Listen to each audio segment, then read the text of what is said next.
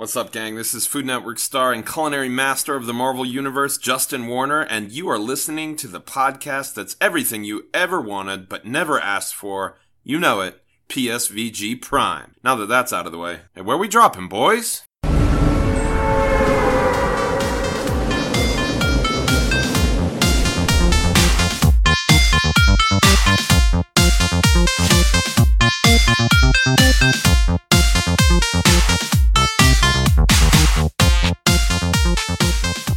Hello, one and all, and welcome to this week's episode of PSVG Prime, the flagship show of the PSVG Podcast Network, also known basically as the auditory lube to your podcast experience. It is your host, Kevin, and with me is the KY to my jelly, Mr. Lucas Rose. Hey, how's it go? What does KY stand for? Does anybody know? Kentucky Kiss yourself. Jelly. Yes, kiss yourself jelly. I don't think we want to know what KY stands for, but I will stand for your KY. There you go. And, so we have that. We're coming off a major high after having Food Network star Justin Warner on the show last week. Yeah. So we had to follow up with an even bigger guest. So if you're the KY to my jelly, I guess Seth is the prophylactic to our auditory experience. If he doesn't know what KY means, I definitely don't know what prophylactic means. I'm just from rural Ohio. We don't learn. Don't you work in education though? We don't learn big words like that. We're not allowed to teach that in school. Hey, when you can't give them away in schools. Hey, as a communicator, you definitely know. You have to write at a 5th grade level. So, okay. 5th graders don't know what prophylactics are. I mean, that I agree with. They should. I have a 5th grader. I could ask her, but then I don't want to have to explain what it is. Or you don't want her to actually answer it, and you're like, wait, how do you know that? That might be worse. Who told you? Oh, why I oughta. So anyway, welcome, Seth. Thank you. Back to the show. It's good you. to have you here. Guys, let's jump in. Let's talk about the games we've been playing. I know Seth hasn't had a chance to talk about games in a while. I think probably last time was probably on this show. Probably. I think. Right, Wow. so it makes sense. I was on the Xbox Empire. Was I not on that one? You were not. I was. You were. That was like the second episode. You had already flaked out by then. Oh, good. Yes, as I try to do. Yeah. That's why Sean Capri keeps coming back on. Good man. Yeah, makes sense. So Seth, why don't you have the honors? Because Lucas and I actually have some redundancy on our list we weren't aware of until we typed them in today. So yeah, why don't you go first? So I'm playing some brand new games. Apex Legends. I have been I still play that all the time, weekly. It's the end of the current season, so I'm losing some steam there. But yeah, but I think I'm about level 70 on the battle pass, and that's about where I get every season. But it's fine. I'm playing on Xbox. I'm playing Forza Horizon 4 through Game Pass. Nice. And Star Wars Jedi Fallen Order. I'm kind of bouncing back and forth between those two games mainly. So I don't know. Have either of you played both of them? Yeah, I actually jumped back in for a little bit to Forza Horizon 4. Just, giving it another spin after a little time. Hey, Lucas, I covered this with Kevin before. It's Forza. Forza. Yeah. Yes. Forza Horizon. What's the deal with that? Forza. There's no Forza. T. That was back when PSXP was a real podcast. Oh, Wow, shots fired. Anyway, I'm playing Forza Horizon 4, and it's fun. Before I had Xbox, I've tried the open world racing games, the Crew 2, and Burnout Paradise is sort of the classic first group. I tried the remaster of that.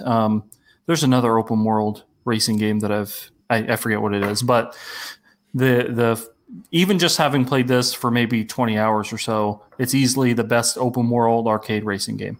There's no series. I don't know. Right. It maybe number 3 was better. I know a lot of people like Forza Horizon 3 better. Mm-hmm. This, to me, the highest quality, best open world racing experience that I've had.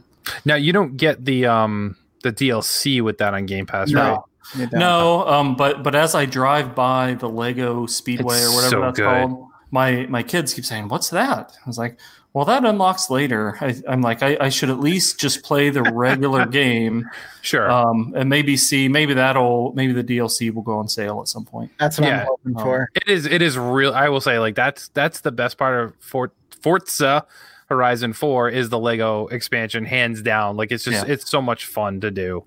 Plus, you can play the radio station. It just plays Everything Is Awesome on loop and never stops. It is fantastic. I love it. Do it every time. So my top radio station is actually the classical music station. Nice. I enjoy that station, but I'm enjoying the game. I prefer. I don't not like hardcore sim racing like iRacing. I've never played that, but I prefer Forza Motorsport and Gran Turismo Sport, like track racing, the simulation versus arcade. Sim-ish, light sim. Totally. Partly because I can't ever tell where I'm going. Now, Forza Horizon does a great job with the arrows, and I never feel lost in there, and that's one really good thing that it does. But I enjoy it. It's fun. Looks great. Runs great. And it's a great palate cleanser for if I'm playing Star Wars for a while, and then I'm like, okay, I need a break from that. That was the first thing I thought when you listed them. I was like, oh, that's a good thing to hop back and forth from because they're completely different skill sets. And totally. Yeah. And Star Wars, I didn't play it. It's a game that I have EA access on PS4 that I actually just let expire because I never used it. Right. And I was like, well, eventually Star Wars will come to EA access, and it hasn't yet, but it's been on sale for $30 a million times. So yeah. I grabbed it on sale, and when everybody else was talking about jumping into the samurai game, Ghost of Tsushima, I was like, okay, I'm ready to play. I have this game sitting on you. Weighing heavy on your chest. I am your daddy. Yeah, I have this game. Plus, in my my one contribution currently to PSVG is the Books for Geeks. Patreon exclusive podcast, and through that I've been reading the Star Wars Darth Bane trilogy. So I've had Star Wars on my mind, and finally jumped into this. I had I've been able to play 40 minutes at a time here and there, and then the other night, I think Monday night, I was able to play for about 4 hours straight, just pretty much. Nice. Which I haven't done that in a very long time. Oh, that's the dream, man. So I got pretty far into it. So I'm now, I think, like I looked at kind of a walkthrough, like outline to see how far I was. I'm in, I think, chapter 5 of 6 is kind of how the walkthrough was built. So it's good. I enjoyed a lot. The combat, I started out on Jedi Master. It was a little bit too hard for me. Like I'm just not in the mood to this guy is a pretty powerful Jedi. I know he's learning his skills again, but he's a pretty powerful dude. He shouldn't get cut down by a little rat-faced giant 3-foot tall rat. Right. I don't know, So it's like I went down to Jedi Knight, and the pairing system, it feels great to block an opponent and then do whatever you do, slice off their arm and finish them. Finish them. So that's great. The boss fights are good. I'm enjoying it. How you liking the slides? Last slides in that game. They suck. They're annoying. There's also some. It is very much Uncharted Star Wars. Star Wars Uncharted. Yeah.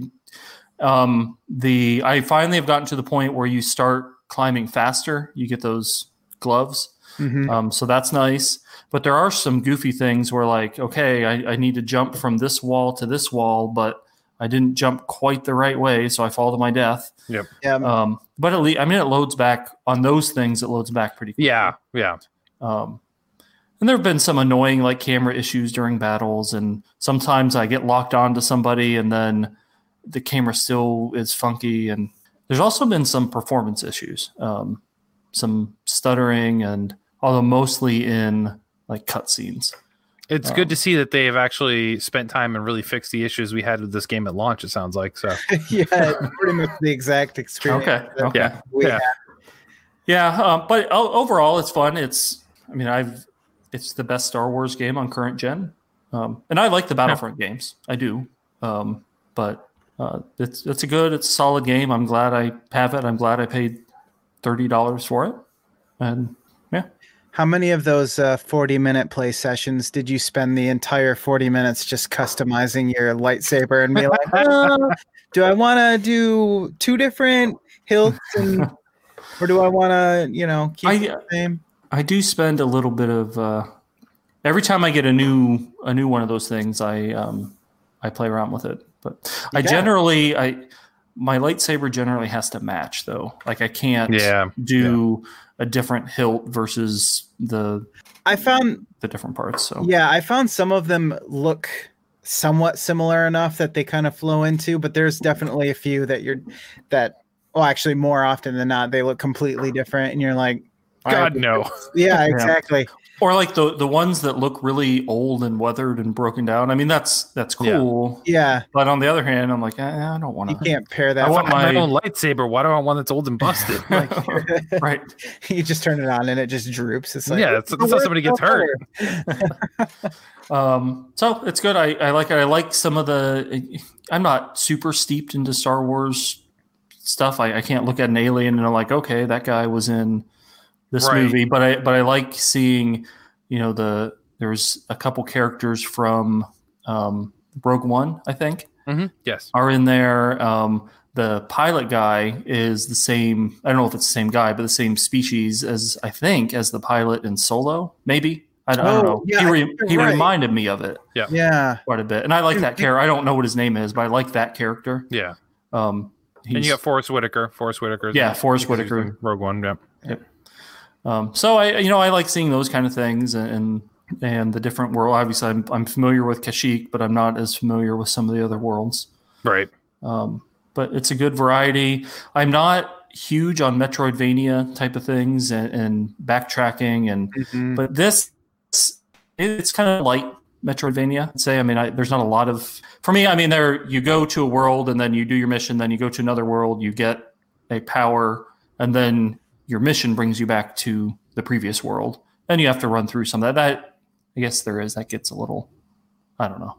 It doesn't seem too heavy for me. Yeah, the only one that I remember being really bad was the desert temple area. Yes, or like wasteland almost. You can run there and get something really quick, and then the rest of your progress is barred until you come back and.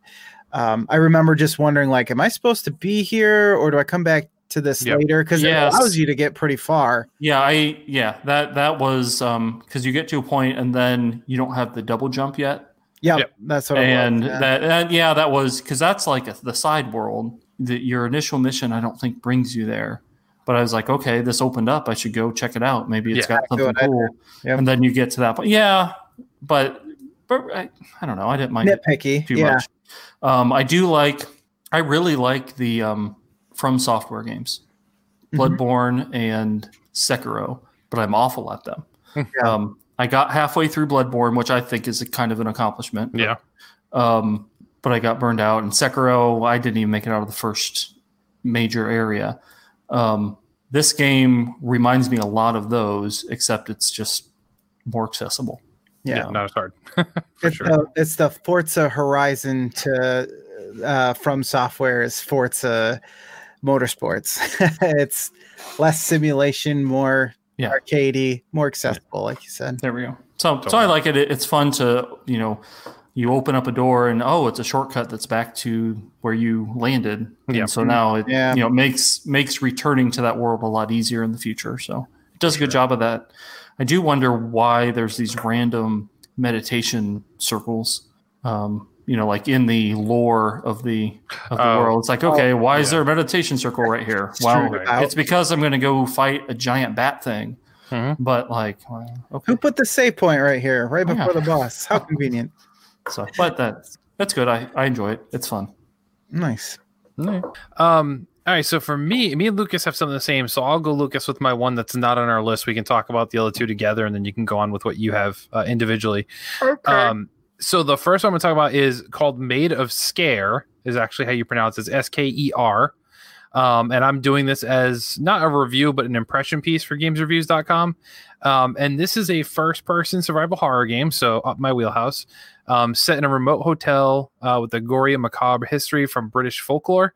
Armed with only a defensive sound device, you use stealth tactics to avoid death amongst a cult of sound-based AI enemies. So basically, sound is the main component of this game that the characters that you're up against can't see, but they can hear. So you don't want to make noises and stuff like that. But the hotel itself, I will say, it's very much ambient noises, lots of wood creaking and stairs, and you hear like birds. So it's like you think something's coming, and it's really just creaking from another room, just the house settling or whatever. It's set in 1898, and it's actually inspired by an actual Welsh tale of Elizabeth Williams, about a family empire driven by torture, slavery, piracy, and a supernatural mystery that suffocates the grounds of this hotel. So it's really based on something that's air quotes true. It's part of folklore, I guess. It's pretty cool so far. I played probably about an hour of it this morning. Graphically, the grounds and landscape and environments you're in are actually really pretty. They're really kind of rustic, rundown, British, Irish territory you'd expect to see nowadays. But the couple character models of the enemies or the people, I will say, they're a little rough. They're a little bit dated, but this is an indie game. It's not a AAA, Resident Evil style game by any means, but it looks pretty darn good enough. And the audio engineering, it's really, really well done as far as the ambient noise and stuff like that. So so far, I really appreciate it. Like it. If you're into survival horror games, it's different enough, I think, that it does still stand out in what sometimes is kind of that overcrowded population of walking horror sims. It's a little bit more involved in that with a little bit of a twist. So it's pretty cool. I'm watching a movie of it, like the what they have on Steam, and there's a part out of context. It made me laugh. There was a couple of parts where this person is sneaking around, and it's from first person, and you see the hands, like you see their hands in the camera view, and then they're trying to be quiet, so they put their hands over their mouth. Yes, but when you're looking at it out of context, it looks really slow and ridiculous. Like, I don't know what it is about it, but it's just like really slow and purposeful. It doesn't look quick and scared. Like, it just like press E to put your hands over your mouth. Yeah, you have to do that to quiet your breathing. But I found it's actually more useful if you go into a place, because this is like, once again, it's an old rundown hotel, like dusty environments. If your character would start coughing, you do it to prevent them from coughing by covering your mouth like that. But you're right. The transition is a little bit weird, but that's why even like the logo has the hand across the face, is you're just stopping your breathing. If you're running and you have to stop, your character is breathing heavy from running. So even if you stop moving, your character's just like, so you have to cover it and go that way from there. So a little bit different, a little bit fun. So yeah, I haven't played enough to really give my final review, but so far pretty positive impressions on it. It is available, as you said, in Steam, Xbox One, PS4. It is coming to Nintendo Switch. It just doesn't seem to have a date that I could find as of yet, but it's coming if it's not already there as well. Next game is the ever infamous Devolver Digital Carrion, which, if you're not familiar, that's kind of the reverse horror Metroidvania where you actually play as the monster for once instead of the hero. And it's a goop. Yeah, it's like this tentacle blob. Is the theme song Carry On? My Wayward Son. Yeah, Son? I wish it was. That'd be awesome. On repeat. Yeah, if they did that like Saints Row the Third did with like the ending game was like, I need a hero, as you're playing the whole final mission. If they did that for the ending of this game, it'd be fantastic. Really changed the feel of it. Yeah. And you're basically playing as the monster, escaping capture and kind of just eating your way through people and evolving your character. Very reminiscent of Alien, just in the way that you kind of move around and going up into. Obviously, it's a 2D playing field here, so not in the sense that it looks like it, but in the idea of how the monster behaves and sort of reacts, I guess, and where you're escaping to and moving about in. I don't know. I just got that feeling from it. Yeah, I mean, I think I played like 3 or 4 hours of it so far. It's cool. I really like the way the creature moves. It's actually very smooth, and I was afraid it wasn't going to be when we saw the trailers, but it moves very smooth, very quick. It's almost reminiscent of like what a Venom game or a Carnage game would be. Like I'd expect them to move like that with their abilities. And you do get some upgrades and some different things your creature can do to navigate through the puzzles, but it's, very much a Metroidvania. Like there's lots of backtracking, there's lots of finding different ways of getting through to different areas. But overall, it's pretty fun. I don't know if I'm going to play it all the way through. It's not as fun and gripping as the next game we're going to talk about for me. But it's definitely well done, and I think a lot of people would enjoy it if you're into that Metroidvania type of experience. What about you, Lucas? Can Carrion crawl? I mean, and that's kind of all it does, doesn't it? Yeah, I guess technically it's the anti-Samus. Yeah, I really like the atmosphere, the look of it. It has that dark, gritty look, and really plays into the feeling of being this blob monster. The way that the humans react to it, pretty interesting. They run away screaming, and you really feel like you are this horrible thing that they've seen, and they want to get away as much as they can. After a while, though, it kind of got repetitive to me, just because I guess it wasn't so much the repetitive nature. It was the feeling like no matter where I went, I felt like I was doing the same thing no matter where I went. So I guess that is repetitive. Okay. But I didn't know where I was going was the problem, though. I just kind of like carrying along, not really carry on my way. Carrying along. I was carrying Underwood, and I don't know. It was to what purpose? Like I thought at some point I was going to escape. I don't know how to describe it. It just felt like I had no direction, and or maybe one direction, and was just doing whatever I came across. There really didn't seem to be any escalation of what was happening. It was just like I went through this hole and I ended up somewhere else, and I got a little bit bigger, and then I got a new power, but it never felt like I was going in a direction that made any sense to me. And then I remember what happened was I ended on you play as humans for a second, at least in this one part, and I didn't know where I was supposed to go. I got stuck all around. The flashbacks when you go into the computer or whatever. Yeah, like the first one. I'm like, where do I go? I walked all around. I clicked on the stuff. I read the text, and then I didn't know where to go. So then I was like, okay, I'm done. So like you said, I don't know how much staying power it has. Part of me wants to go back and try again to see if it kind of does pick up, but the other part of me is like, have I seen everything that this game has to really give at this point already? What am I playing this still for? Yeah, I think I think you'll escalate. You'll get different powers, because obviously I know those powers that I haven't seen yet. I'm further than you. I made it through the second flashback and a little bit beyond that itself too. So there's more powers you get, but it's essentially the same loop. Like crawl through the air vents and grates, eat the people, solve the puzzle, open this door, move on to the next section. But it's like, even though I progress through to the next section, for some reason when I get through that next one, I'm back where I started again, and it's kind of just like, well, why am I going in a circle? Like, if you're just breaking out, just break out and leave. Like, why do you keep backtracking back into the bunker wherever you are? So the only I think there's I almost feel like it has family there or something, or it has other specimens of its type. There are containment units you open up, and those give you the other upgrades. Yeah. So I don't know if they're considering that to be part of you, I guess, and you trying to reunite your whole self, maybe. I don't know. I'm sure they do explain it, and it is a very creative and different idea for sure. It's just I don't have it in me for these types of games. I don't feel anymore. So it's like, it's very fun. I'm glad I tried it out, but I don't think I'd stick with it for 8 to 10 hours to beat it. Agreed. Cool. The other one I decided to boot up was The Tourist. So this was the game that initially launched on Nintendo Switch back in November of last year, but now has just launched on Xbox One and Windows on July 30th, infamously coming to Game Pass, which is how I'm playing it.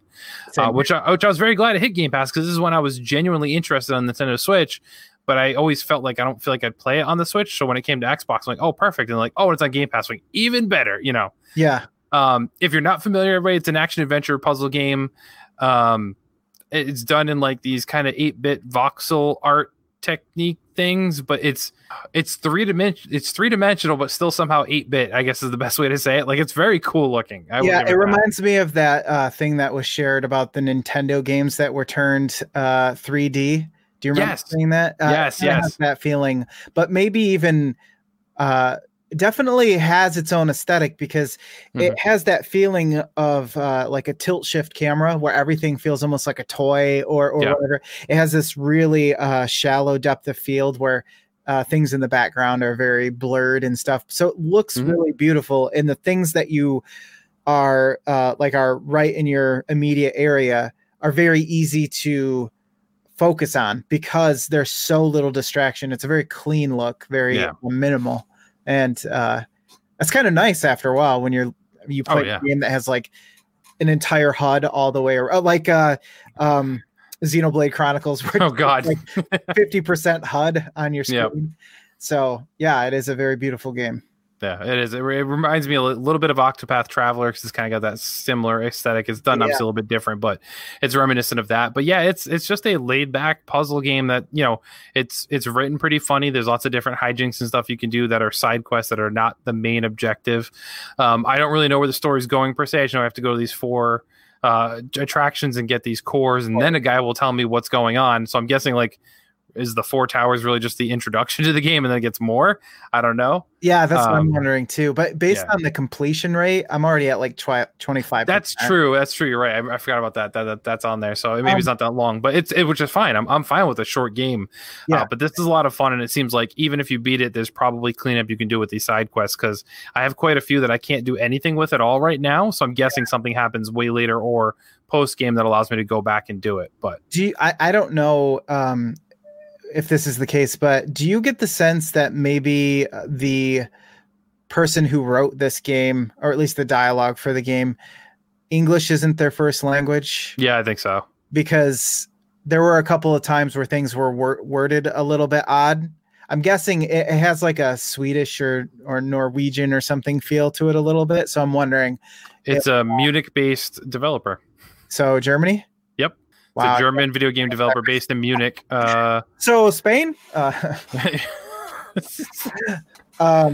yeah, that makes me feel better, because I was just like, it kind of stuck out to me because I was reading it out loud to my son, who was once again trying to find something that is appropriate for him to watch me play. And so I'm reading the story to him, and some of the sentences, when you read it out loud, you're just kind of like, I'm just going to go ahead and reword that, because you get the meaning, but it's just said in a weird way. Yeah. Makes you feel that's the case. So it's not like it's incorrect English, but it feels off. But looking at what else that this developer has worked on, it's all like racing games. So there's not really going to be any dialogue or story. Like, I think this is the one that really has a story other than licensed game. They did like Strawberry Shortcake, Garfield's Nightmare, Miss Spider's Sunny Patch Friends. Like, they've done games like that in the early 2000s. Like, they haven't done that recently, but oh wow, I feel like this is the first really narrative involved game that they've done. So that's probably why too. They probably didn't necessarily like hire a writer to do it. It's probably in-house and stuff like that. But it's a very cool game. Like, if you have Game Pass, I say definitely at least try this out to check it out, because it looks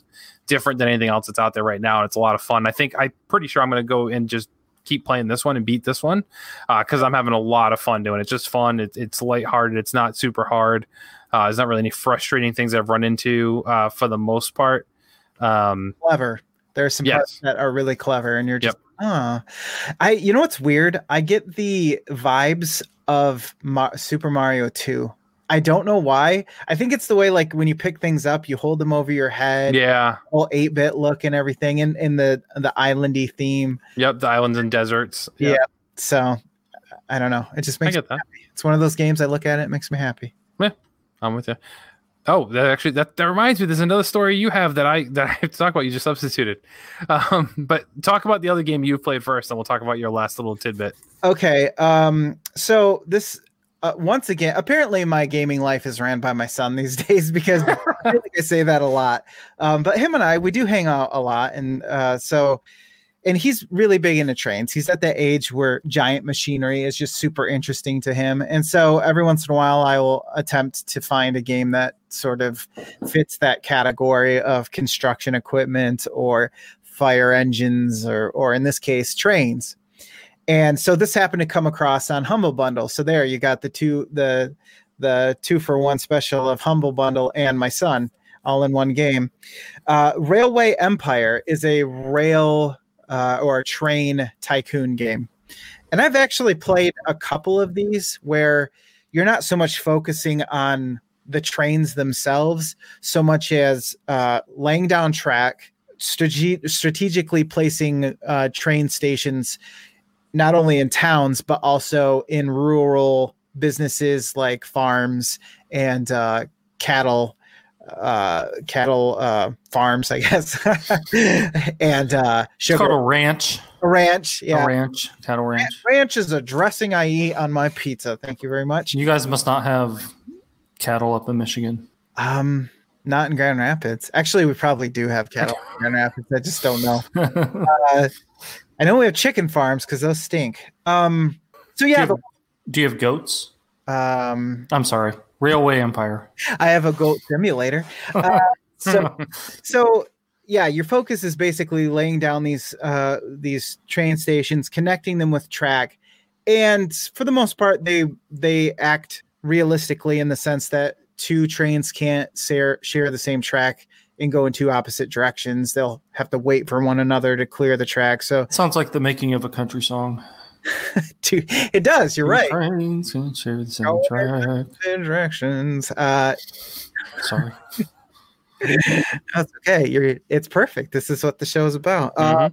So I don't know. There's something kind of puzzle gamey, sort of pleasing about connecting up all these train stations and almost board game like. Meanwhile, you have this whole simulation of money and business going on in the background because there's money to be made in getting the mail from one town to another, making sure that town is supplied with the things that they are demanding. So like sugar or cotton or beer.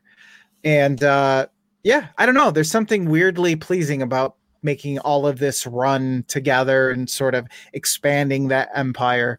There is a campaign mode that sort of gives you the history of how the railway expanded to the west and that type of thing. And also Chinese immigrants. Yeah, it gets real dark. Right. And how it sort of helped businesses in small towns flourish once they got railway connections. It's not like super historical or anything, but I'd say it's like the interactive museum piece. You know, you press a button and listen to some actor talk about the history of the railway. So I don't know. I mean, it's not like I'm super interested in trains, but as far as a game goes, it's not that bad if you're into a tycoon simulator. So for anybody who got it through Humble Bundle and we're like, what is this game? Can you play as Thomas? No, but I'm sure because it's on the computer, you could probably mod. Yeah. Right. Every single train is from Thomas the Tank Engine. Have you ever played, with your son, played the Snow Runner or Mud Runner games? I have played Mud Runner. Okay. Yeah, he did enjoy that as well, and exactly the same kind of idea. Yeah. I got to do Snow Runner. I did a review on the game's reviews. How is that? It's good. I never played Mud Runner. Of course, this is the sequel to Mud Runner. Yeah. It's good. It's a little strange to go from playing like, if you think of playing an open world GTA kind of game where you drive around and there's people everywhere and whatever, where this game you're a giant truck and you're delivering logs to different places, but there are no other cars on the road. Yeah. But the game looks really pretty, and it's I'm sure Mud Runner is the same, where you've got when you're going up a hill, you have to make sure you're shifted to the right gear and have enough momentum, and the whole point not get stuck. Yeah. It's like so but it's a really pretty game, and if your son likes giant machinery. Yeah. Okay. I keep seeing it come up on Steam, I think. So yeah. I'm kind of hoping it'll drop down to an appropriate price or be on Humble Bundle, because I think Mud Runner was on Game Pass for PC at least. I believe it was, yeah. So that's how I played that. Well, so maybe Snow Runner will be eventually. Sure. But I mean, I've always liked tycoon games, so really it's no surprise that aspect of this appealed to me. And then my son liking trains. I tried a train simulator where you actually have to run a train. That got really boring really fast. Oh yeah. because it's like, go inside and turn to your left and you will see the control panel for the doors, and you have to like make sure all the doors open and close.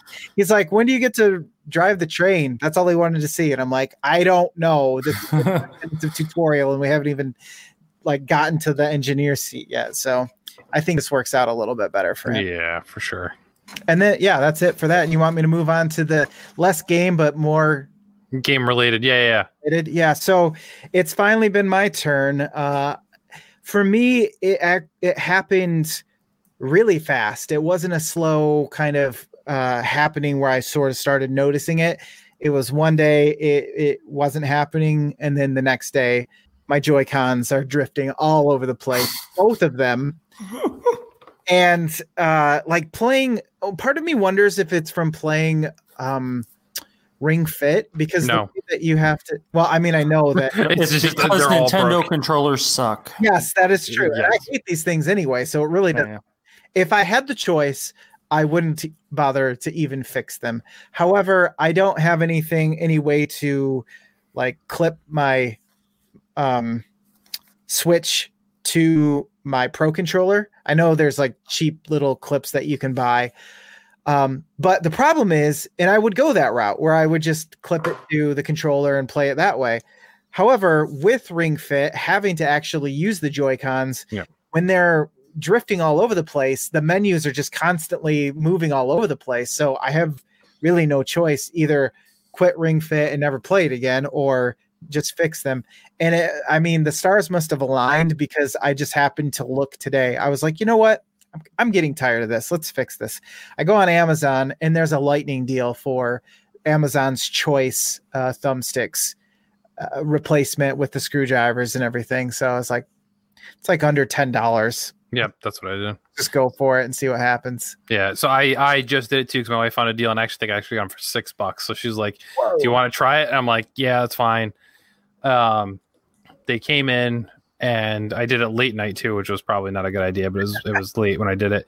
And I replaced them both. It's not super hard if you've done stuff like inside a computer. It's not that overwhelming. There are some ribbon cables that kind of suck to deal with because they're so small. But like the kit I had came with both screwdriver sizes. I needed a pair of tweezers that had like the curved end, so it was easier to pull it out without damaging the ribbon cable. Yeah, sounds like the same kit then. Yeah, like the little guitar pick thing that helps you open up the stuff without breaking it. So it was all that. It repaired it. Wasn't sure if it was going to work, and sure enough, perfect. 2 completely perfectly functioning Joy-Cons afterwards. So I'm happy I'm able to play Animal Crossing when I lay in bed now, because I haven't been playing it at all, because I just don't sit in front of a TV anymore. My Xbox actually hooked up to my computer monitor, so I just like changed my input and I played that there. I don't sit in front of the TV and game anymore, so the Switch I just wasn't getting played unless I had that option.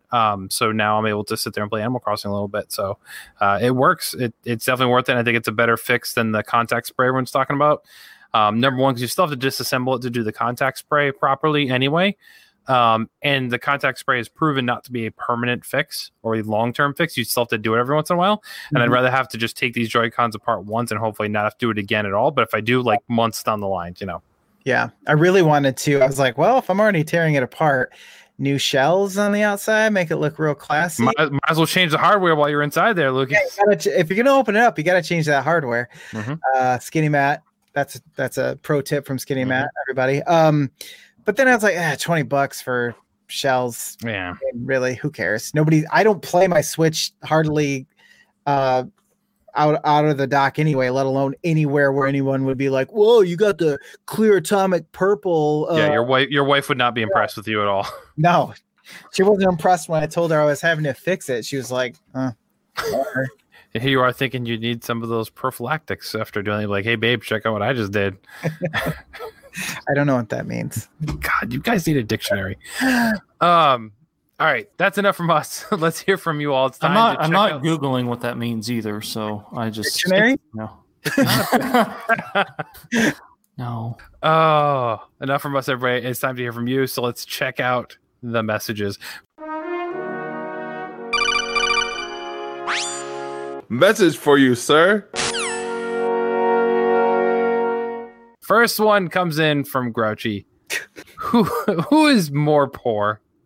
Kevin or Lucas, because neither one of them buy games. And before we dive into this, I just want to point out that I'm glad Grouchy used the right terminology as to who's more poor, because it's not an instance where one of us is rich and one of us is poor. One of us is poor and the other one's just more poor. I think that's really honestly how it fits. So it's a pour off. It really is. And I will say, and I did say to Grouchy that there's a trick to this, and somebody commented there's a trick to being poor. And yes, it's an art being poor and being able to still be a gamer. It's true.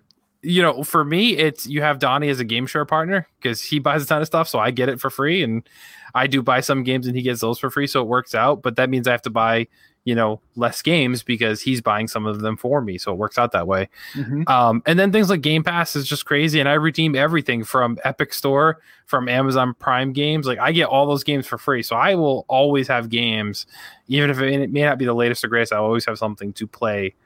For sure. And then I stick to sales and humble bundles, like, and that just works for me. Yeah. I know Lucas is a humble bundle guy. Like you pile your games up on there, and you know, you use the library. You have a good library system. Where they're like, I have that option here, but they don't get a lot of the newer stuff. So you have that option there, which is great. So you're just, poor is irrelevant. I feel like we're just smarter, Lucas. Yeah. I mean, we're really, to me, it's the same as Donnie's wheeling and dealing. It's just in a different manner. You know, you're finding those deals and those steals, dude.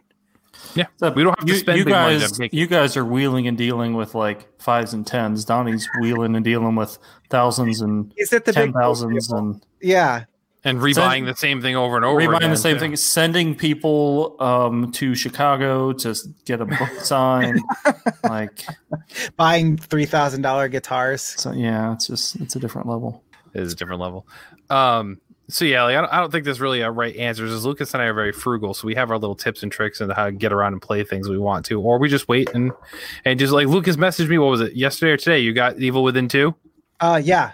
Yep. I got it was $7. Right, which is like I think I paid 10 for it on disc. So it's like we both waited and we're both going to play it. It's still a good game, regardless of whether or not you played it 2 years ago. You play it now, so you're good. Yeah. That's a rare moment where I was less stingy than normal because it's actually already on PS Now. But I was like, you know what? If it's $7 and I like the game, I'm just going to buy it so that I have that added fidelity. So my you know, elitism came through and shown in a rare moment of less stinginess. So Lucas added a part to this question too, and I want your input too, Seth. What's the next major game purchase for all of you, I guess? Yeah. So Seth, why don't you go first? What's your next big purchase you plan on? The next big purchase is Avengers. Okay.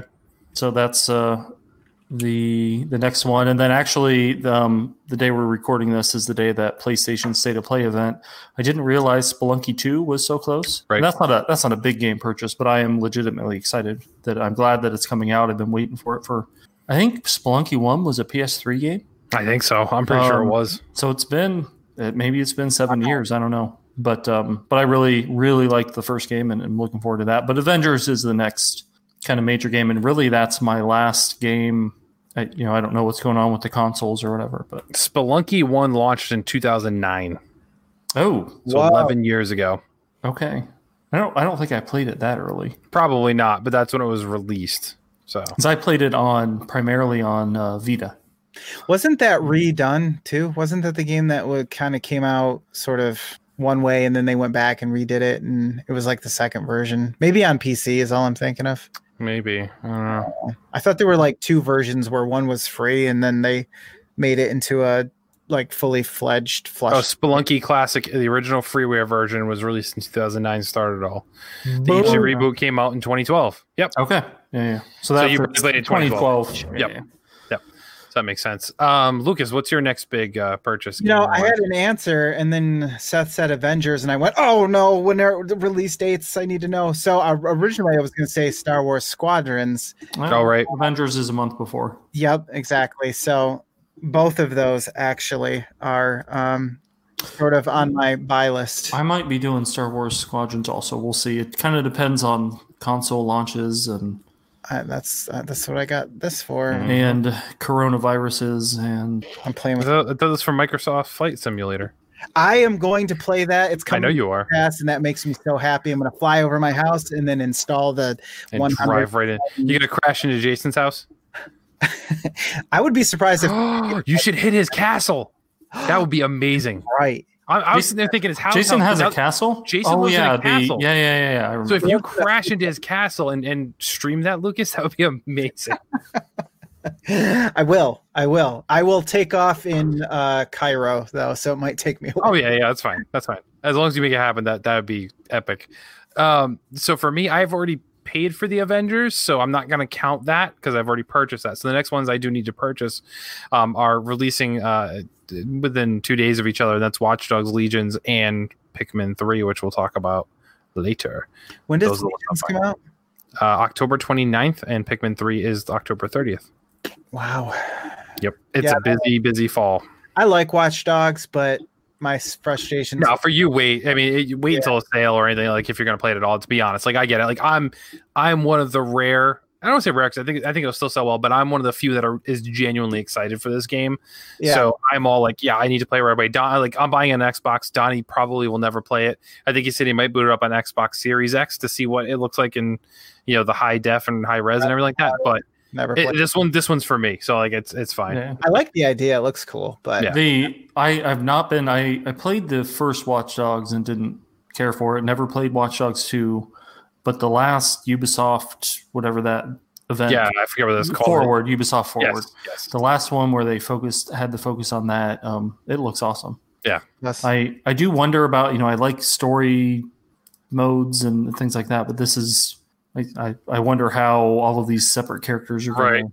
That's the same concern. How it's actually going to work. That sounds cool. Yeah, because Watch Dogs 2 had such a great cast and the chemistry was there. Like the characters were all so well done that now you're focusing on, anyone's the character. I feel I'm scared that that's going to be a big miss. I think there with that gameplay wise, it might be better than the last one was gameplay mechanic wise, but story, I'm hard pressed to see how they can top the story of the last one and this one. I think they're going to benefit too. This just occurred to me that there's probably nothing like that GTA clone, if you will, to really put it down to its most basic. I don't think there's anything like that coming out where you can hop out of your car, walk around, have a whole city to play in.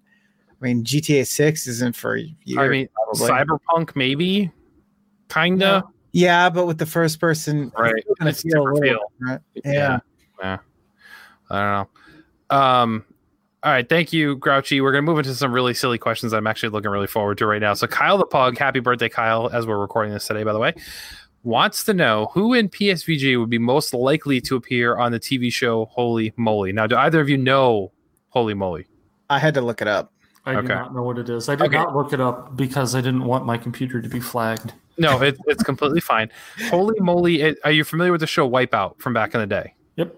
Okay, so it's the mini golf version of Wipeout. They put these people on these most ridiculous mini golf courses with obstacles and stuff they have to do besides just playing golf in order to get through and win the hole. And then each round somebody's eliminated until the final two people play.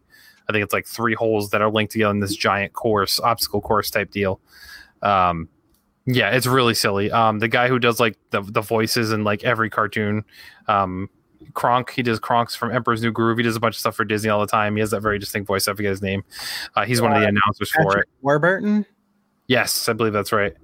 And then Steph Curry is in it as a celebrity guest because he's into golf and he can actually help you in one hole. Sounds like an awful show. It's not good. It's funny and it's a good summer show. Because like TV shows in the summer are kind of like all game shows or this type of thing. Yeah. This one's actually kind of fun to just sit there and watch and kind of chuckle because people make real asses of themselves here. So my answer is I'm not picking one person here, Kyle. This is too good. What I want to see, and I think what everybody would want to see, is a foursome version of the show comprised of Donnie, me, Lucas, and Jason. Oh, snap. I feel like that's the foursome, to make Seth laugh again, that everybody wants to see in Holy Moly. It's a golf term. Yes. What is it normally? Just single participant? So it's season 1 had like 12 people and to eliminate, and they pair off in like 2 versus like 2s or 4s, and like one person would win each round. This season they do like 8 players, and they kind of like made it more compressed. It was like almost too many people. You never got to see anybody. They've dropped it down to 8, but I want to see it just before, because I feel like 8 PSVG members would be it's too much. I feel like they want to see that rivalry of the 4 of us. I think you want people to have more than one chance. You want it to be exactly. Not a tournament bracket where you get knocked out after your right. I'd want to see us just compete in the holes and best strokes win kind of deal thing there. And we all like Donnie's the best golfer out of the 4 of us. Like that's irrelevant. I want to tackle Donnie on a slip and slide mountain full of golf balls that we're trying to get through. Like that's what I want to see happen. And I think that's what everybody would love to see, is just that part of it. I feel I'd like to sub in or add Dev maybe. With all of the basketball talk and the athleticism there, I want to see what he can bring to the table. You know what I mean? So that would be my addition, but I think you are onto something with your answer. Seth, any different feelings? I know you're not familiar with the show, but I'm not familiar with the show. Well, I know that Donnie, at least in video game format, does not like putt-putt golf. No. So that was my one thought, but he's a fan of the show, though. He's actually the one who first talked about the show, and then I watched season 1 because of him talking about it. I haven't watched season 2 yet, which he says is much better, but I haven't watched it yet. But that's well, I figure he would have to be part of it. You could get some comedy out of like Caro joining. Oh God, raging on everybody. So that could be pretty fun. So. That would be maybe as an alternate, or maybe she could be a guest host and just call everybody stupid or something. What if we do teams and it's me and Justin Warner and I just change costumes in between shots? That would work. That would work. Okay.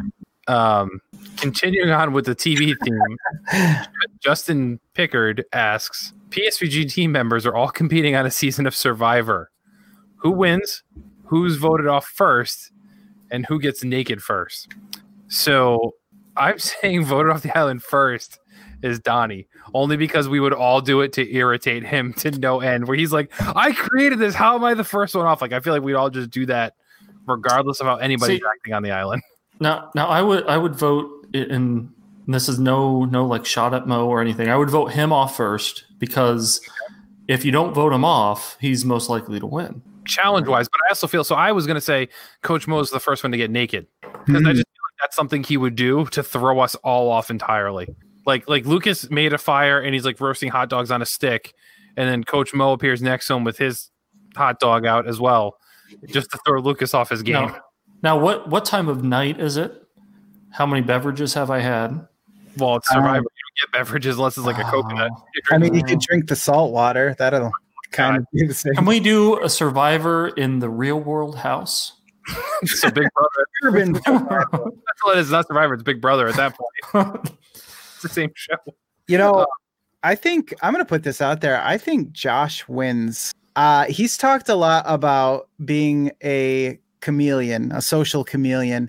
Yeah. And I think the people who are like that tend to kind of play the long game, sit back, and just kind of take the room in for a while, tend to fly under the radar and then swoop into victory. So and that's a great point too, because nobody dislikes Josh. Like, if you know Josh in person, everybody likes Josh. Like, you get no problem with the guy. So like, you wouldn't be irritated by him. The chameleon aspect is great. Although I feel Seth would be really good at this too.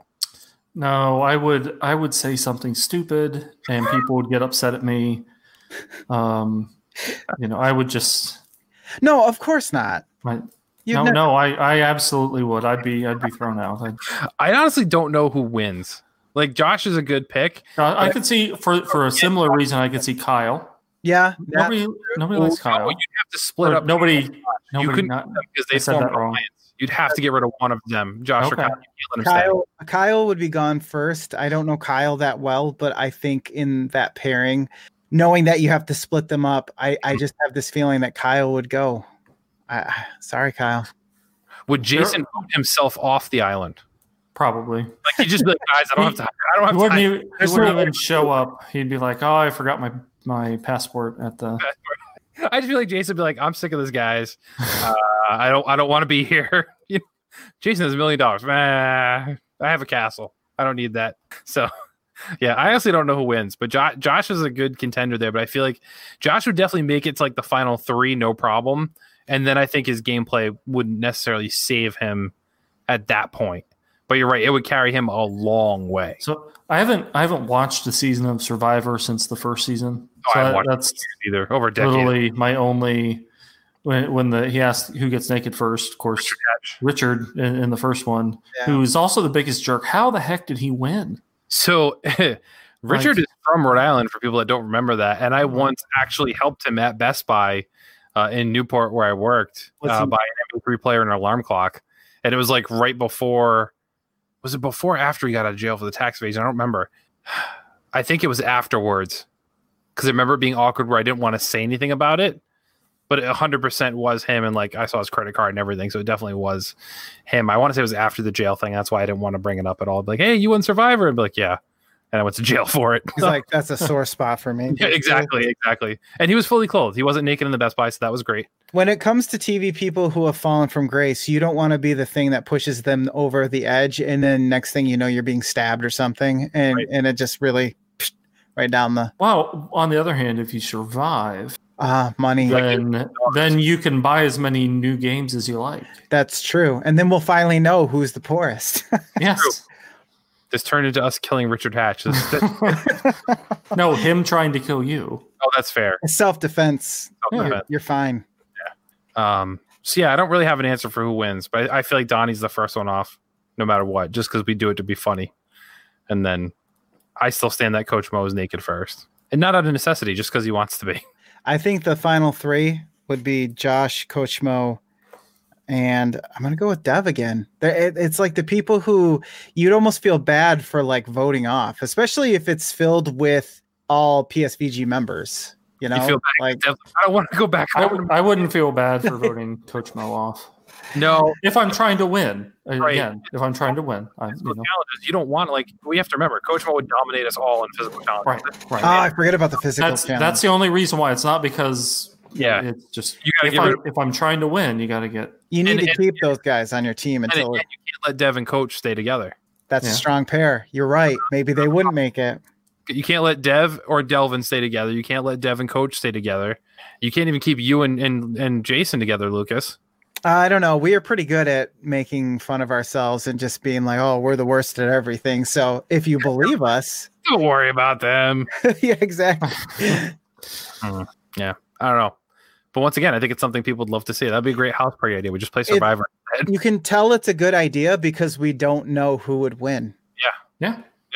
We just all agree Donnie loses. Exactly.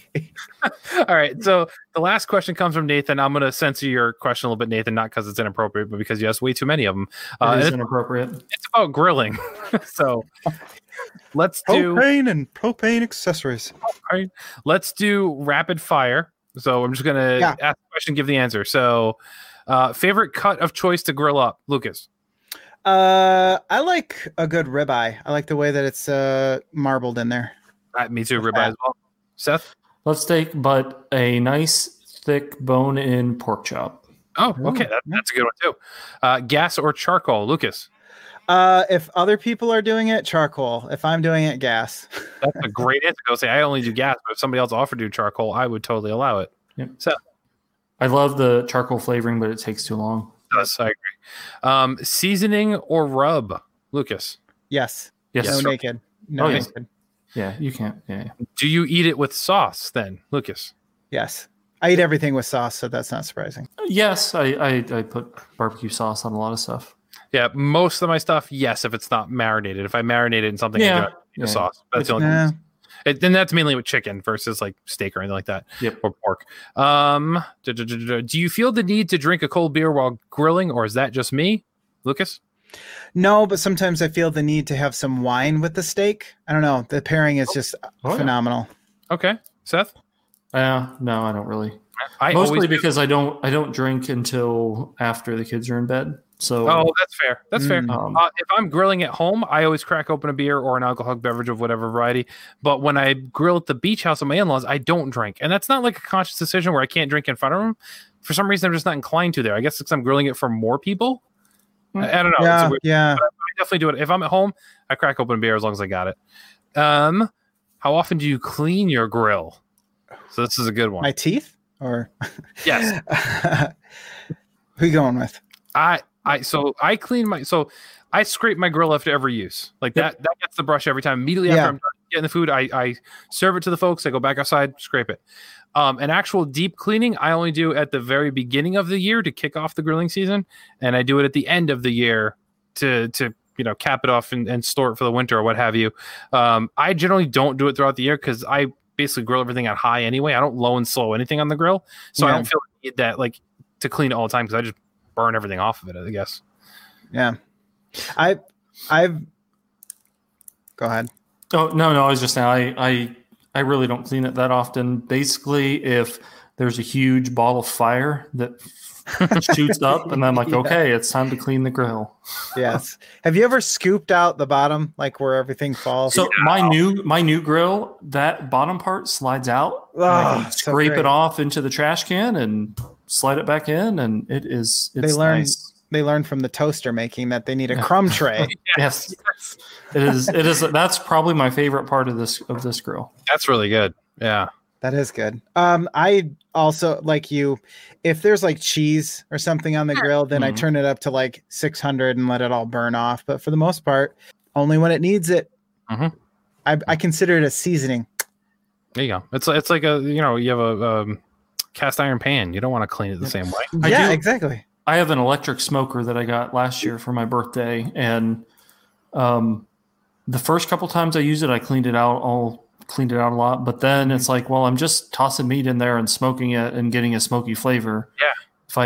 Why clean it? I mean, if there's a bunch of drip, right? Things, but like in general, I just it adds to the flavor. All right. So yeah, that's good. So. Yes, thank you everybody for those questions. We will, of course, reach out to you each and every week at Twitter at PSVGKevin, or we'll reach out to you in the Discord as well. So as you can see, no question is too silly for us here. So, gentlemen, it's been a week. So it's that time that we like to talk about the news of the week. I'm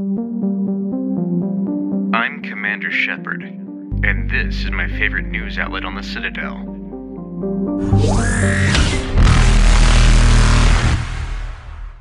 I'm going to go first because I have two. So I'll go first. I'll pass it to you guys, and then I'll wrap it up with the last announcement here. And this first one I'm covering, I know Nintendo Shack's recording right now, and I don't really care because you know why? I'm excited, guys. And that's because Pikmin 3 Deluxe is finally coming out, which means my marriage is saved, and I will stop being yelled at by my wife for trading in Pikmin 3 almost 3 years ago now at this point. I saw this announcement, and I was like, I thought of you, and I went, good for him. Good for him. So wait, you said almost 3 years. When did you trade in your Wii U and everything? Before the Switch launched. The Switch launched in like 2016. No, it did not. Yeah, it did. It did not. Didn't it? No, it's 2017. I don't even think it was that. Yeah, it was. 2017. So yeah, 2016, right? Because my daughter was born in 2016. I was playing the 3DS. Yeah, so I would have traded it in probably February 2017. Okay. So it's been a long time, and that was all into the assumption like, hey, the new Pikmin game's coming. Miyamoto told us a long time ago it was coming, and it never had. And it's still not a new game, but this covers me because it's everything she wants with some little extra added on here. So Nintendo officially announced Pikmin 3 Deluxe will be released on Switch on October 30th for $60, which got some people upset. Pikmin 3 was originally released on the Wii U in 2013. The Deluxe version adds co-op for the entire story mode, which is new, and they're adding on new side story missions that can also be played co-op that take place before and after the main campaign. Furthermore, all the mission mode, DLC stages, and everything else from the original Pikmin 3 will be included. New difficulty options are put in place, as well as enhancements to lock-on targeting, optional hints, and the choice to play at a more relaxed pace. As it has like the day cycle thing there. But yeah, it's finally announced. It's a real thing. I'm all for it. I'm very excited to play, as is my wife, and my eldest daughter actually enjoys playing the bingo multiplayer mode as well. So I'm happy to see it. I do wish new game was coming, obviously, but I think this is a good sign that they're not forgetting about the franchise, that they will eventually do something with it. Otherwise, why even release this? They could just let it go into the ether. But yeah, I'm excited for it. What are your guys' thoughts? I mean, I'm assuming neither one of you have played Pikmin before, let alone Pikmin 3, right?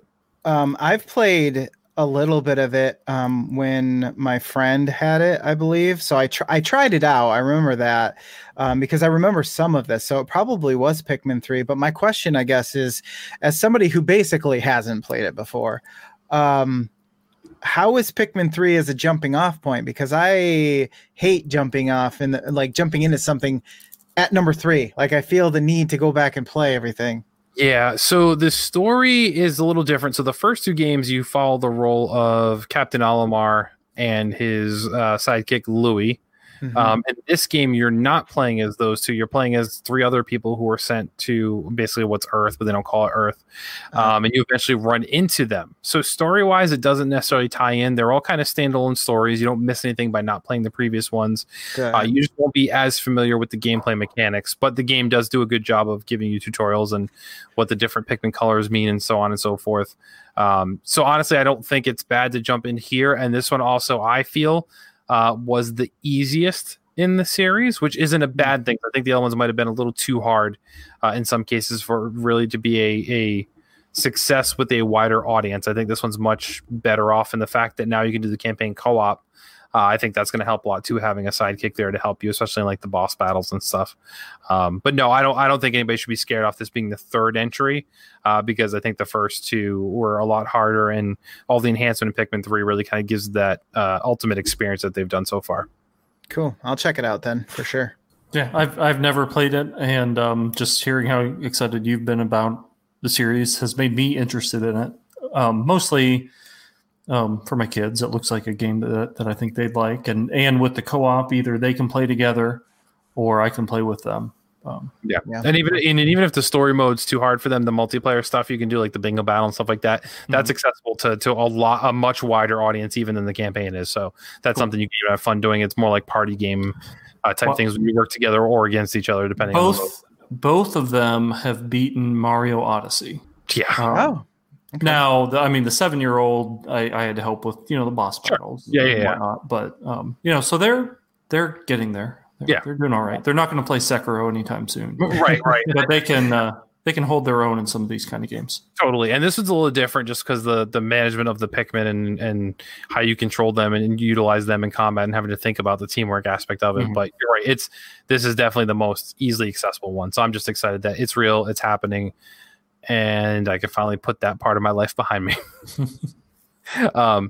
Lucas, what you got? Yeah, I actually have 2 as well, but one's a new story and the other one's just a ridiculousness. If you don't mind, I'll do them both really quick. Yeah, go for it. So the ridiculousness is, I saw this and I was just like, what in the world?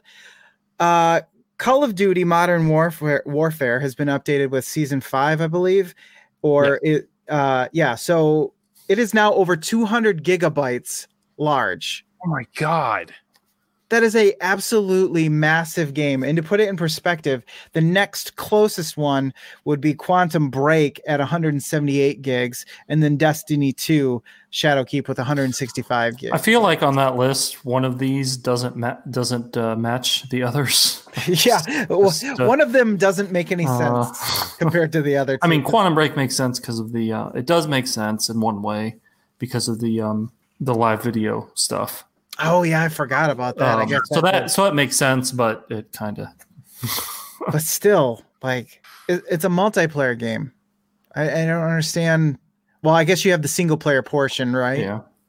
Yeah, and the issue is too is they're sending up updates every week, and even their updates are massive too. So you have it, and it's just going to get worse and worse and worse. But like this article you put that they've had to delete photo albums, treasured memories, and an entire Adobe suite for this. Yeah. Spectacular. Well, and they made the point that for anybody who's stuck with a 256 gigabyte SSD drive as your only drive, you basically can't play this game now because with the amount of Windows that takes over some of that. Yeah, you can't play it. So holy cow. I'm sure there's not that many people out there with that problem, but there's got to be one. Can you install just the multiplayer? I would have to. Well, no, because then that person would have probably said, even if they're joking, I'm sure they would say that's a possibility. But I feel like that was the case before. Well, I'm trying to think. I don't know if you can install the multiplayer by itself, but when you install the base game, because I have it and I have it digital, the multiplayer is a separate download launcher. You have to do. So you can maybe just install one of them. Maybe. I don't know though, because I don't know if you can technically, as far as how the shop considers it, I don't know if you can have just the multiplayer without the base game. Mm-hmm. I thought you had to have Modern Warfare in order to play the multiplayer. So I think you need it as a launcher because you launch the game from that base game, and then you select multiplayer in the menu. I don't think the multiplayer alone mode would have the launcher. So, well, I can tell you, not know how to compress this better. Like at this point, like Call of Duty's not new, guys. Like how have you not? This has been the joke year after year after year. These file sizes are getting bigger and bigger, and they're just like outrageously big, like compared to other games like that are similar. Yeah, I mean, like you said, it's only going to get worse too because if they're adding stuff every season, it's just accumulating. And I mean, you got to clean some of that stuff out eventually. And then to keep it even more military themed, a little update on the whole U.S. Army Twitch thing that we talked about a couple weeks ago. So basically that the nice lady who was bringing up the point that maybe the Army shouldn't be on Twitch, that gained absolutely no traction whatsoever. And it looks like they will not be held back and are in fact planning to return to Twitch in the near future. The people that got banned because they were asking about war crimes will be allowed to come back and view the stream and everything. But yeah, basically they're coming back. No problem. They'll make whatever new presence they decide to. I don't know if they're going to rebrand themselves or anything, but yeah, they're coming back, and they've stated basically that the exact same policy, if you will, as Twitch's policy. So nothing surprising there.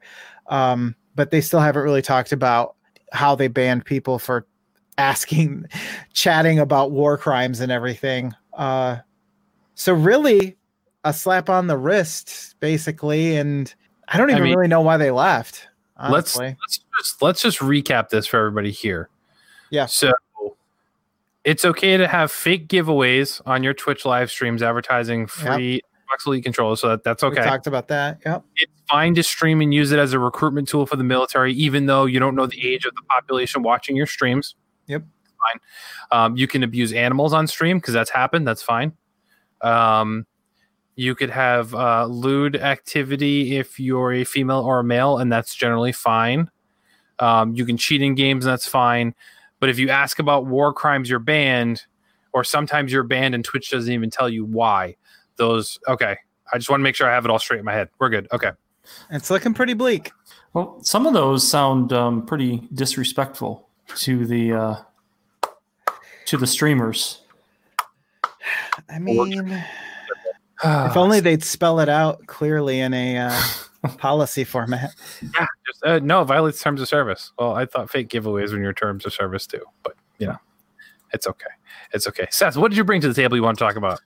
Apex Legends Season 6. I mentioned during what I've been playing that as we get to the end of a season, I feel like my most exciting time of Apex Legends, and I mean, it's been, a year and a half, and I'm still playing it. Yeah. The most exciting times right now are in the lead up to a new season when you start seeing new information drop, and then like the first month of that new season.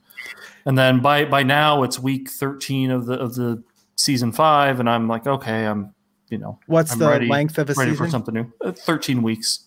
Okay, so you're right at the end. Yeah, we're at the end, I think, and then there's an extra week, like there's a buffer. So anyway, Gotcha. Today as we're recording this, the season 6 introduction trailer dropped. It's called Boosted, and it's coming with a new character. Mm-hmm. And you can find this on the EA website, the Apex Legends website. The new legend is called Rampart. She's an expert modder who made her name in underground fight clubs. Rampart talks big and has the ballistics to back it up. Mm-hmm. It talks about her being a modder, and one of the things that is being introduced this season is crafting. On the site, it says, don't like your gear, collect materials around the map, and build something better. And there's not a lot of details about that. Really, there aren't any details about what that means right now. But that sounds kind of cool. I don't know if if you start off with a I'm completely blanking on weapons right now. But if you start off with a shotgun, a Mastiff, and then maybe later on, maybe if you find another Mastiff, maybe they're going to have different levels of weapons now or something. I don't know. Or you can combine weapons to make a stronger weapon. I don't know. There's no information, but right. I'm wondering if you like craft the accessories like your scope or something like that versus the weapon itself. Okay. Yeah, it does. It is kind of vague in what it means for sure. But the new character looks cool. I have to really applaud the Apex team. Like they have a great diversity in their cast of characters. And this woman appears to be like Indian. I think based on the accent, like Hindu or whatever. Yeah. Like they just do really great things with this cast and makes every character actually feel different. So I will definitely be jumping in and seeing what this is like, at least, and trying it out. It's just the map on this new season kind of got tired quick. Yeah. Well, did you do the single player? No, I didn't do any of that. I didn't do any of that. So by the end of that, you should at least look up. For one, I liked that these single player, not even single player, but like the story missions were there. They were all pretty short, and the stories were delivered just via text. There was no acting out. It was like you complete this mission, kind of like a horde mode kind of thing, and then you get a text story of like 10 pages that you had to read through. So the presentation wasn't the greatest, but I like that it was there. But throughout, you're collecting these pieces, and at the end, you have this head that's like a robotic head, and it seems like it's introducing a new character, but this is not that character. Yeah, it also makes mention. It sounds like we might be getting a new map, but I don't know. Obviously, this didn't mention a new map, so maybe a new map will come for season 7. I don't know, but right. Maybe future. The new weapon to Volt, a new SMG. I like that because I like the SMG. So anything that's new is kind of. But yeah. So I'm excited. It's always. I think it launches August 18th or 16th. 18th makes sense. Yeah. So it's a good time. This is always my favorite time. But I still play every Tuesday night with my friend Mark, and I don't know. Not wrong with that. It's a good game. Absolutely. Is it 200 gigs though? That's the real question. I don't believe so. Well, bigger is better. So that's what she said. So, not to be disrespectful, but we're going to segue into this final story this evening, and that I don't get no respect. Nobody respects her. I don't get no respect. It's been a weird one. So in the middle of the day today, I happened to notice in between conference calls and work stuff that I got an alert from Instagram that Dr. Disrespect was live. And I'm like, I don't feel like I've even seen him post on Instagram ever. So like I opened up my phone and it was just a video that showed like the fans of his tower, his desktop tower. And it was quiet for a little while. Then at the end, he said it was like this fake newscaster saying, this just in, rumor has that Dr. Disrespect could be coming back and streaming as early as today. And I was like, oh, what the hell is going on here? And then it cut off, but then the video wasn't available on Instagram after that. Like it was just gone. So I was like, am I crazy? But then Jason saw somebody else posted it on Twitter and Barstool Sports, and it spread throughout there that everyone started kind of reporting on it. And then later on, he dropped another music video again, just a montage of this time him standing, Crimson Clouds, I think, or Crimson Skies was this one.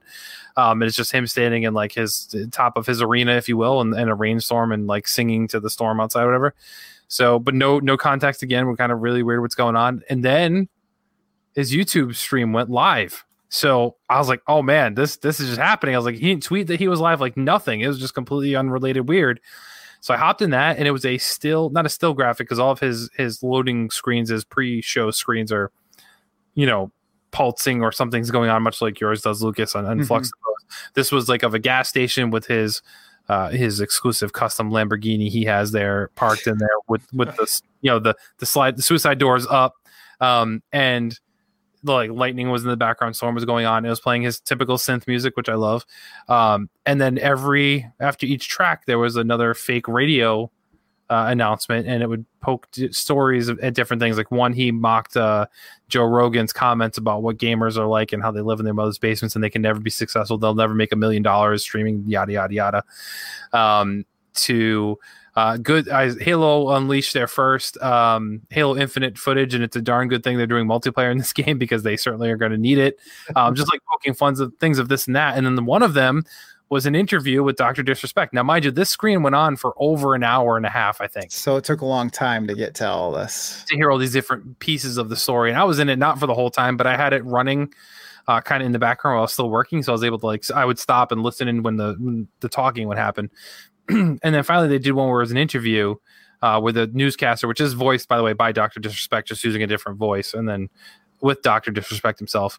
And he was just about to ask, why were you banned from Twitch? And all of a sudden the feed at the news station got hacked and Doc was not allowed to comment, and they got separated. And they're like, I'm going to try and get this interview later. And the guy was never able to get him back on. So then the stream goes on for almost 2 hours and it stops. And Dr. Disrespect then tweets out, we'll see you tomorrow at noon Pacific time. So that will be last Friday as you folks are hearing this. He has returned to streaming apparently on YouTube.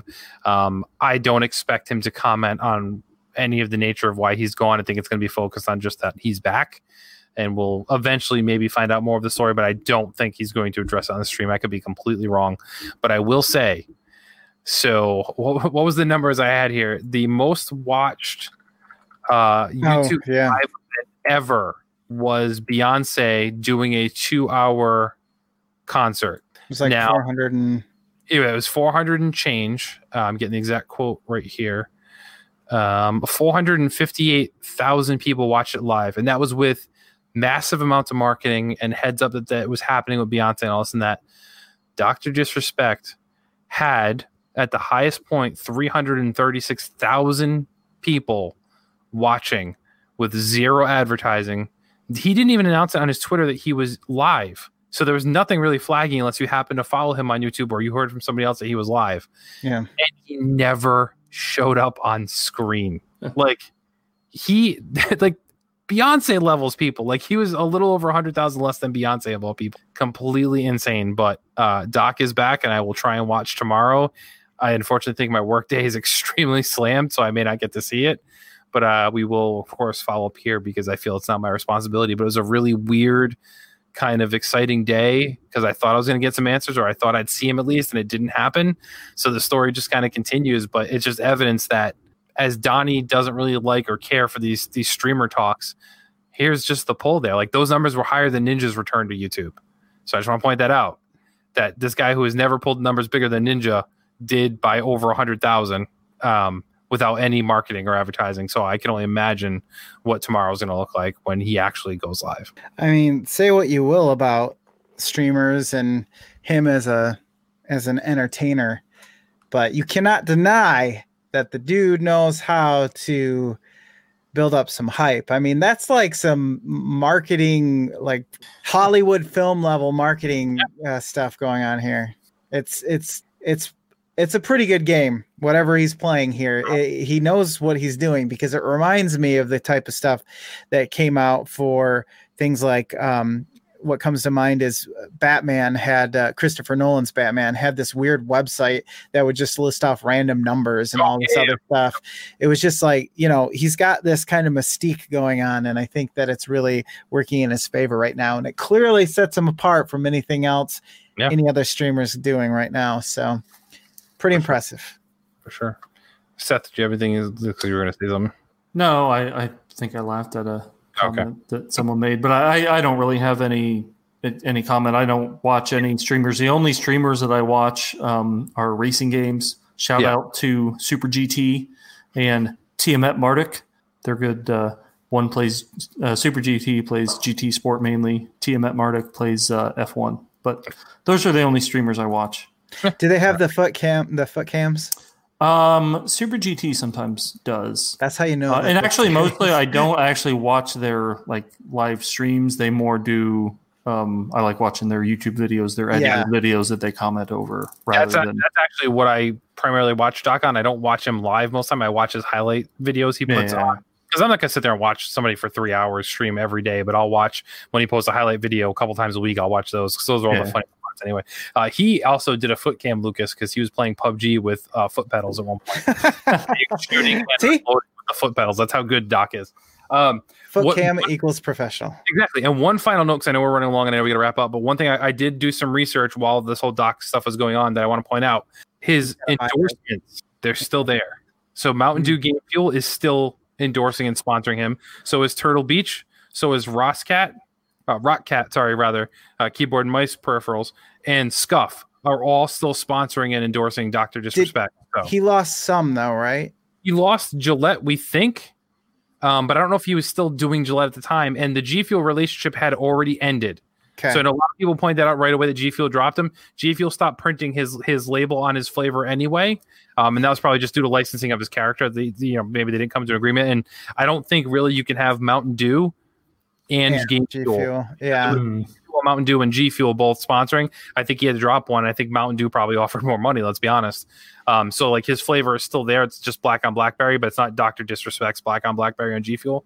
Well, that's good on them not to pull the flavor at least. Right. And so I don't think necessarily that got dropped, but his Discord partnership got dropped, but that had something to do with Twitch being tied together somehow. But that wasn't really an endorsement. So I don't know if Gillette was still endorsing. They've been on and off for years that they go back and forth whether they went or not they sponsor him. So I don't know if they were still active when he got banned from Twitch, but certainly seems like he's not hurting. And once again, I think alludes to the non-severity of what may or may not have happened, I think, because he's coming back. So legally he's not in trouble or not prevented from doing so. And he didn't lose all of his sponsors when, darn well, these sponsors had to ask him or Twitch what was going on. Yeah. Made the business decision to stick with him. So I don't think, maybe we'll find out someday, but I think it lends some credibility to Doc here where his sponsors are still there. He's back on YouTube. He's not being stopped. And Jason returned the Doc emoji back to our Discord. So I just want to highlight that. I had him remove it when this all happened because I was like, God forbid if something happens. And take it off. And Jason said today when I said he's coming back, he's like, well, I guess it's time to return the Doc emoji. And he did it on his own. But yes. You stood up at your desk. You were like, yeah, we did it, guys. Yeah. But I don't take it off because I was like, God forbid if this is like child porn or something like that. I was like, yeah, that's good. That's good thinking right there. So yeah, that wraps up the show, everybody. Sorry, I went a little bit long here. Seth, where can people find you and anything else you'd like to plug on the interwebs? Yeah, you can follow me on Twitter at Seth Joseph Roy. Mostly like pictures of kids, some gaming retweets, and some school stuff as school is starting to get into gear and is kind of crazy. And on Xbox, PlayStation, and Nintendo, I'm Seth as the GOAT. I don't play Nintendo, so you won't find me there very much. No Seth in playing Nintendo? But no Seth in playing Nintendo, no. And my kind of main contribution with PSVG right now is the Patreon exclusive Books for Geeks, and that new episode should be uploaded shortly. And maybe even by the time you're hearing this, I don't know. But if you want to join us, join me. I say us because I have multiple personalities. If you want to join us right now, I am reading the Chaos Walking trilogy, except that my Kindle, I set it on top of my van one morning. We were going to church. So it was a Sunday morning. I was like, I'll set it up here. And because I had to put some stuff in the back, I was like, I won't forget it. I get a mile down the road and oh crap, couldn't find it. I drove back down the road a couple times, couldn't find it. So I am Kindle-less. I'm still doing it. Yeah, so I'm Kindle-less right now. You literally set it and forget it. My reading on that has slowed down. I actually have another book that I talk about in the podcast that. Called Utopia Avenue by David Mitchell that I'm reading, an actual print book that is great. And so anyway, those are the main places to find me. Cool. Lucas, what do you want to plug? Well, I guess I should plug Flux to Pose. That's that other podcast that I do. We're in the middle of a rebuilding period, if you will. Rebranding? Yeah. What are you going to call it? What the Flux to Pose. Okay. We combined, we sort of split everything up, but now we're combining it all back together, and it's kind of a topical show. What is that I'm looking at? It's Bruce Wayne. Is it? It's Michael Keaton. I was going to say, it kind of looks like Bruce. It's Michael Keaton as Bruce Wayne. I don't know. My kids found it. It's very scary looking. It was my old toy. So his eyebrows are gone. I'm sorry. Maybe that's why it's so scary. Speaking of what the Flux deposed. I'm also on Discord. I hang out there and talk about whatever. And I'm on Twitter at heavymetal_riff. I'm tagging Mrs. Meyer's cleaning products and telling them how much I love their new scent. True story. Look it up. You sponsors. I just Could we? heard the first part of that. I'm sorry. You can follow me at PSVG Kevin on all of the things, all social media, all gaming platforms, of course. I encourage you to head over to psvg.blog to find links for all of the things. I'm dying now. Head over to psvg.blog to find all the links to all the different products and shows that we do as a network, and I encourage you to join our Discord, of course. And if you want to monetarily support us, head on over to patreon.com/PSVG. So thank you, everybody, for tuning in. Thank you for hopefully telling a friend. But most important, as always, we ask that you never Stop tagging Mrs. Myers. This has been a PSVG production. Any music, sound effects, or the like is owned by their respective copyright holders. No infringement is intended. The views expressed in this production are those of the individual contributor and may not necessarily reflect PSVG. This production may not be repurposed, reused, or redistributed without the express written consent of PSVG.